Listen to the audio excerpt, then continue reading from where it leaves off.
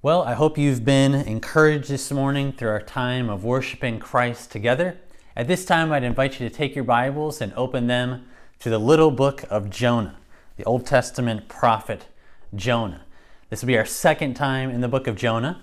Last week, we started this short study, and today we're going to be in the second chapter of the book of Jonah. Now, there's a lot of stuff we talked about last week. You could go back and listen to that.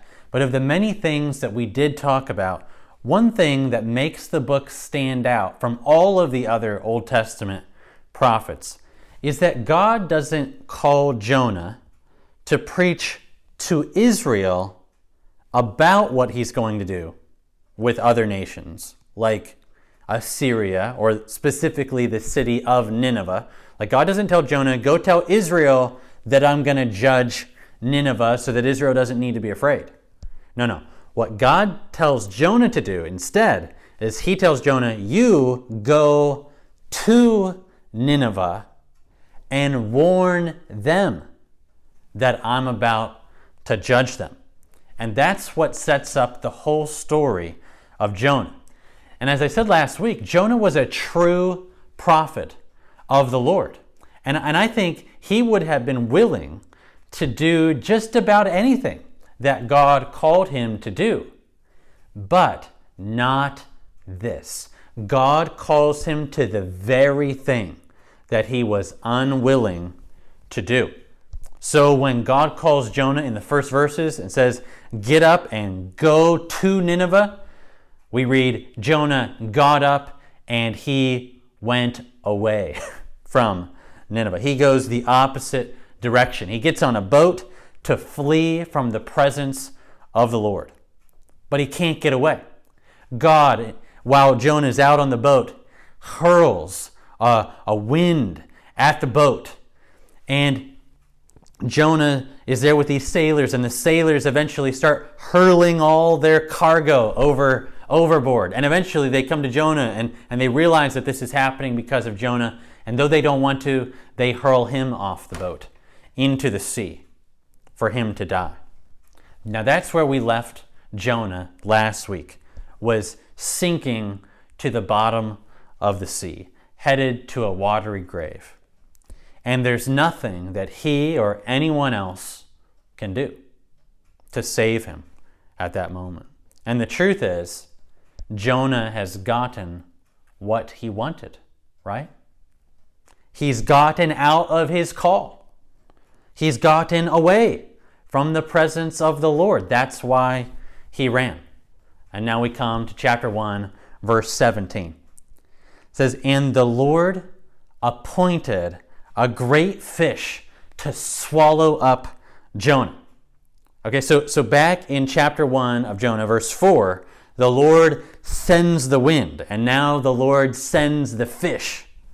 And I really think that if we had never heard of Jonah before, we would conclude that this verse is the end of a really sad story, right? I mean, there's not a whole lot of directions, the story can go once the main character gets swallowed by a fish, right?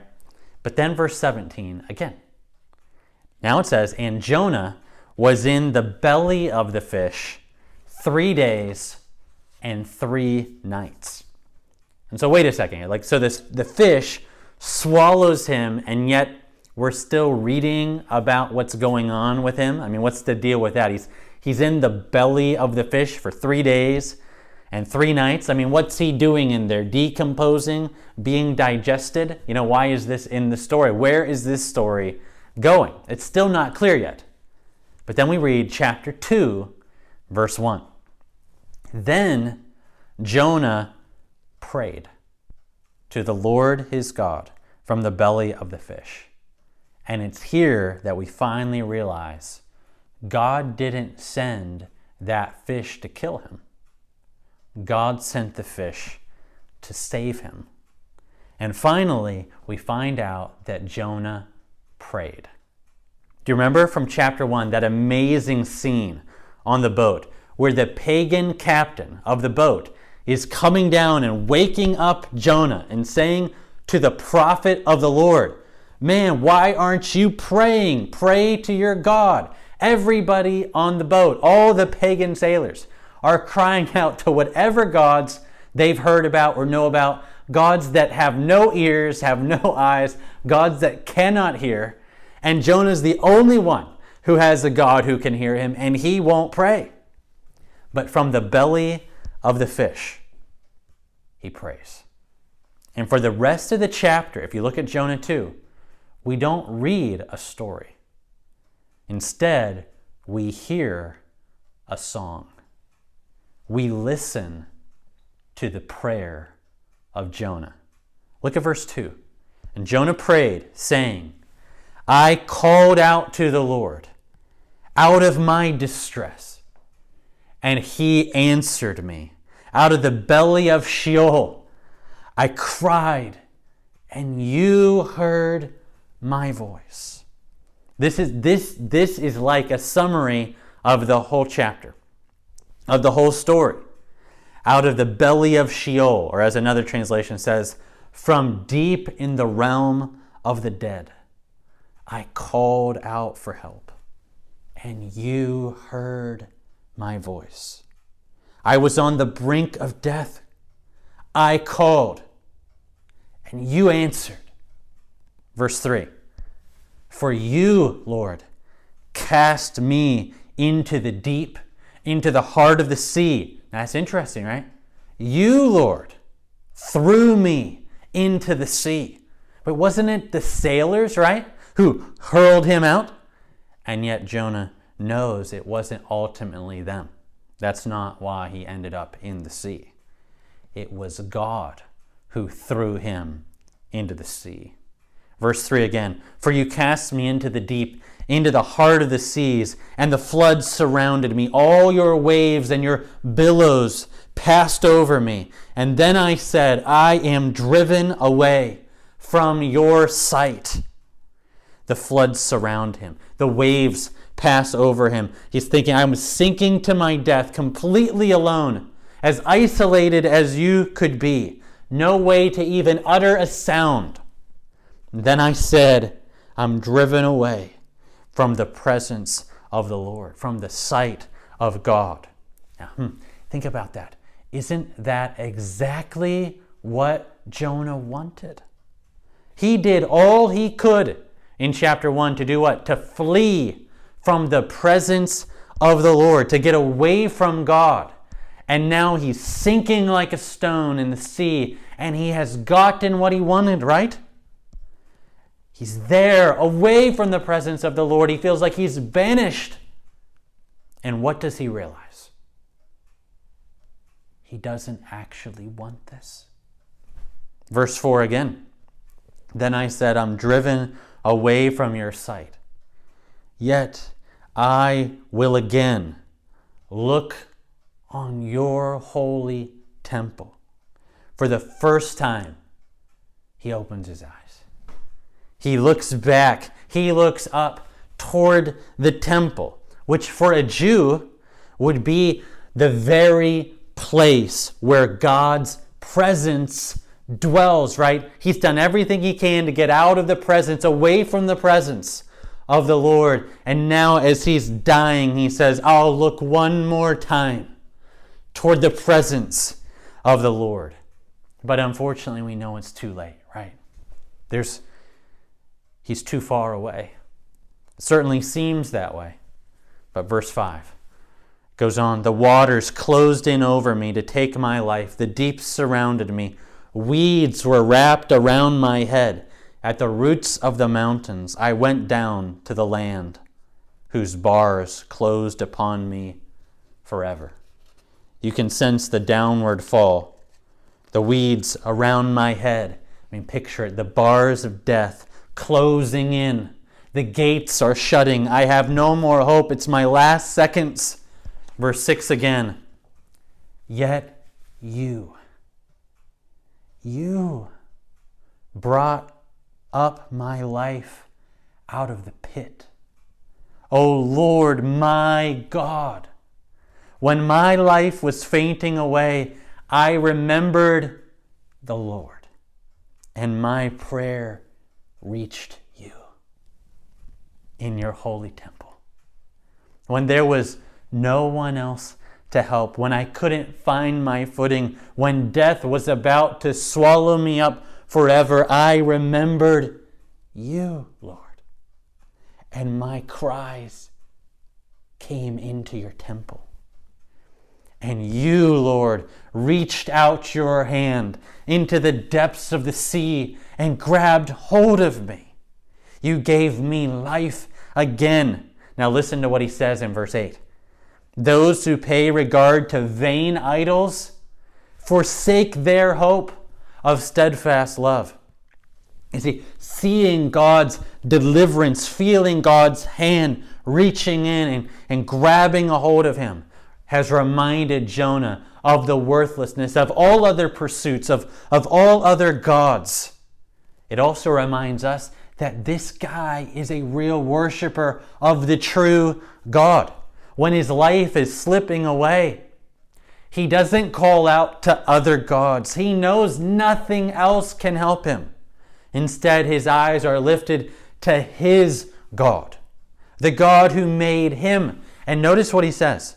Those who run after other gods have no hope of ever experiencing love, steadfast love. You see, you can't get steadfast covenant love from any other God. You can run after other gods, gods of wood and stone. You can chase after the gods of money or sex or power or fame, and none will ever love you, not even a little bit. I love how the Net Bible translates this. It says about verse 8, those who worship worthless idols forfeit the mercy that could be theirs. There's one God who made you and who loves you. And if you turn from him, Jonah is saying that you forfeit the mercy and the love that could have been yours. So he says, I will look to no one else now but to you, Lord. Verse 9, but I, with a voice of thanksgiving, will sacrifice to you. What I have vowed, I will pay. Isn't that interesting? I will sacrifice. I'll shout thanksgiving. I'll worship. I will do what I am promising. Seems like God's prophet is just lagging a little behind the sailors on the boat, right? Think about it. They prayed before he did. They committed to offer sacrifices to the Lord before he did. They committed to worship before he did, right? And yet, earlier is better than later. But yes, later is better than never. And Jonah says, but I, with the shouts of praise, will sacrifice to you, Lord. What I've promised, I will fulfill. And then he concludes in verse 9, salvation belongs to the Lord. This, I think, is at least part of what Jonah was struggling with at the beginning of the book. That salvation is God's choice. It's completely from him. I think he was struggling earlier with why would God even want to give the people of Nineveh a chance to be saved from the coming judgment? They don't deserve the warning. I think this is at least part of what Jonah was struggling with. But God is a God who can do whatever he wants. God is a God who shows mercy to whomever he wants. And what it took for Jonah to wake up to that was himself sinking to death because of his own sin and realizing that God did not let him die. Instead, God saved him anyway. Not because he had to, but because God loved him. And so he says, salvation belongs to the Lord. And the song is done. And the story continues. Now to the nasty end of the fish story. Jonah 2, verse 10. And the Lord spoke to the fish. I wonder what that was like. And it vomited Jonah out on the dry land. Now, some of us might not even like the smell of fish, so we can only imagine this. The fish, probably very happily, in obedience to God, vomits Jonah out on the dry land. And we can imagine, only imagine, how Jonah bears the marks in his body of how he ran from the Lord. He bears the stench of his former sins. But at least he's alive. God has given him a second chance. God's not done with his man yet. Now, of all the chapters in Jonah, this was probably the one that I was least familiar with. And so it's been good. It's been good for me to pause and think about the song. After all, I think that's a lot of why it's there, right? This song slows down a really fast story so that we have to slow down and think about God and what he's doing in Jonah's life. Now, one of the questions I think we might have as we think back to the song is like, what am I really supposed to do with a song written from such a specific, unique experience? I mean, we would have to admit that it is very unlikely that we're going to drown anytime soon. And certainly more unlikely that we would ever be swallowed by a big fish. I mean, you agree with that? I think that is fairly unique, right? So since he wrote this in regard to that, does it not relate to us? Maybe you've wrestled with this even as we've thought about it. But here's the thing. Part of the reason these songs are in the Bible is because the truths of the songs in the Bible transcend the specific experience of the writer. And specifically in Jonah's song, think about this. The same language that's used in this song about literally sinking in the sea is actually used in many songs in the Bible, written by people who were facing all sorts of emotions and experiences and suffering. Earlier in our service, we read from Psalm 42. Do you remember that? How the psalmist is speaking to himself about why he's so downhearted and depressed. All right? He says, "Why are you cast down, O my soul? And why are you in turmoil? Hope in God, for I will again praise him, my salvation and my God." When you hear that, don't you think, wow, that sounds a lot like Jonah's psalm. But it's more than just that.